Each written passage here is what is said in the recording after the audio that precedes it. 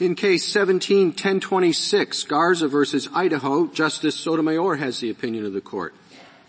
A defendant who claims a denial of effective assistance of counsel under the Sixth Amendment generally must prove that both, 1, that counsel's representation has fallen below an objective standard of reasonableness, and 2, that this deficiency has been prejudicial to her defense. In certain contexts, however, courts presume prejudice. For example, when the accused has been denied counsel at a critical stage of trial. In the 2000 case Roe v. Flores-Ortega, this court recognized another situation in which prejudice should be presumed, when an attorney's deficient performance deprives the defendant of an appeal that the defendant would have otherwise pursued. This case asks whether that presumption applies even when the defendant has, in the course of pleading guilty, signed what is often called an appeal waiver. We hold that it does. In this case, the petitioner, Garza, signed 2 plea agreements, each of which said that he was waiving his right to appeal. Shortly after sentencing, Garza told his trial attorney that he wished to appeal.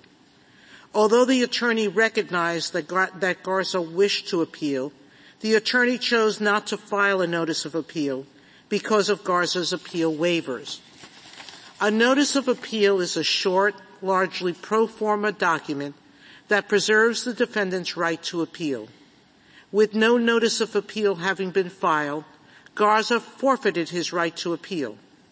4 months later, he sought post-conviction relief in Idaho State Court, alleging that his trial counsel had rendered ineffective assistance of counsel by failing to file notices of appeal despite Garza's requests.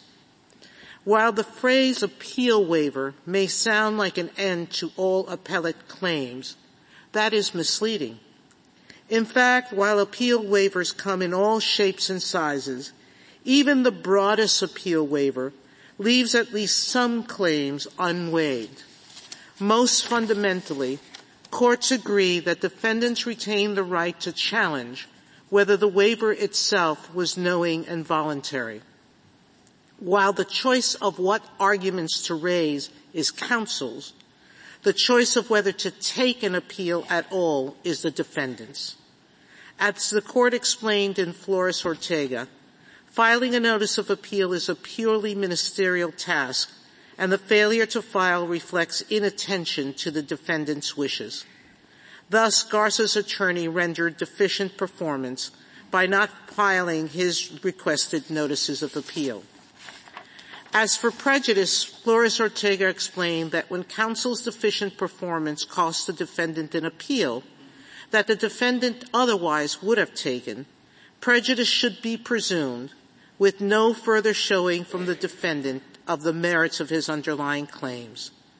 That is because, the court explained, counsel's deficiency in such a situation forfeits an appellate proceeding altogether, and there is no disciplined way to accord any presumption of reliability to judicial proceedings that never took place. A straightforward application of Flores-Ortega thus resolves this case, despite the fact that Garza surrendered many possible claims. First, this court has already made clear that we do not bend the presumption of prejudice rule simply because we think that a defendant had particular poor merits prospects. Second, while the defendant in Flores-Ortega did not sign an appeal waiver, he did plead guilty. As the court pointed out, pleading guilty already reduces the scope of potentially appealable issues on its own.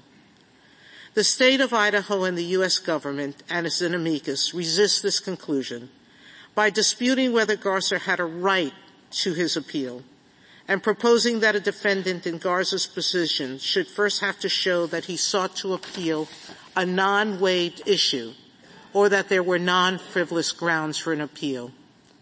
We decline these suggestions. After all, a defendant who has signed an appeal waiver still retains a general right to appeal, despite having fewer possible claims, and the court has already rejected attempts to condition the restoration of appellate rights on proof that the defendant's appeal had merit. Moreover, because there is no right to counsel in post-conviction proceedings, asking appellants who may well be indigent and pro se to demonstrate that their appeals had merit before any advocate has ever reviewed the record would, as we explained in Flores-Ortega, lead to unfair and unreliable results. The more trustworthy and workable rule is the one compelled by our precedent, which also happens to be the rule already in use in 8 of the 10 federal circuits to have considered the question. For these and other reasons set forth in our opinion, we reverse the judgment of the Supreme Court of Idaho and remand for further proceedings not inconsistent with this opinion. Justice Thomas has filed a dissenting opinion in which Justice Gorsuch has joined in full, and Justice Alito has joined in part.